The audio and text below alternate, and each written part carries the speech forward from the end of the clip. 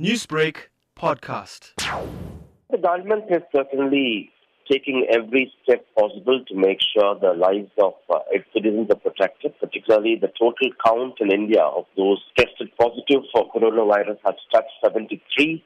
Yesterday, the country also reported its first casualty for coronavirus, a 76-year-old man from Karnataka's Kalaburgi. And Delhi being the capital, the government doesn't want to take any chances. To begin with, they shut down all the primary schools in particular, and all the schools and colleges which do not have exams also have been asked to shut. The government in Delhi has also declared this as an epidemic. Already the central government has cancelled all the visas for foreigners given to come to India, and the government also has announced no minister will travel to foreign countries. And in Kerala in particular, which has the highest number of corona positive cases, again, there also schools have been asked to shut, especially wherever there are no exams. Considering India's theatre industry and the high amount of people who watch movies and create movies, what sort of economic impact is this likely to have on the state?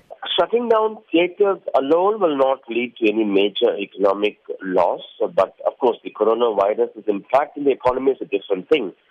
But theatres, as we all understand, could be a major source for spread of this virus, since large numbers of people congregate there.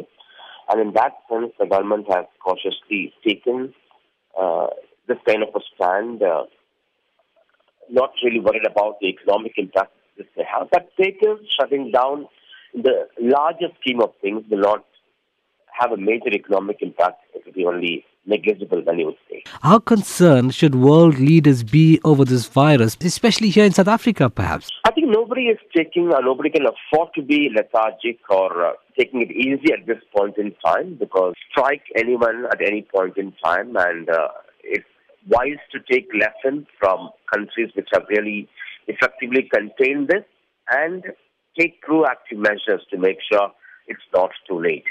Newsbreak, Lotus FM, powered by SABC News.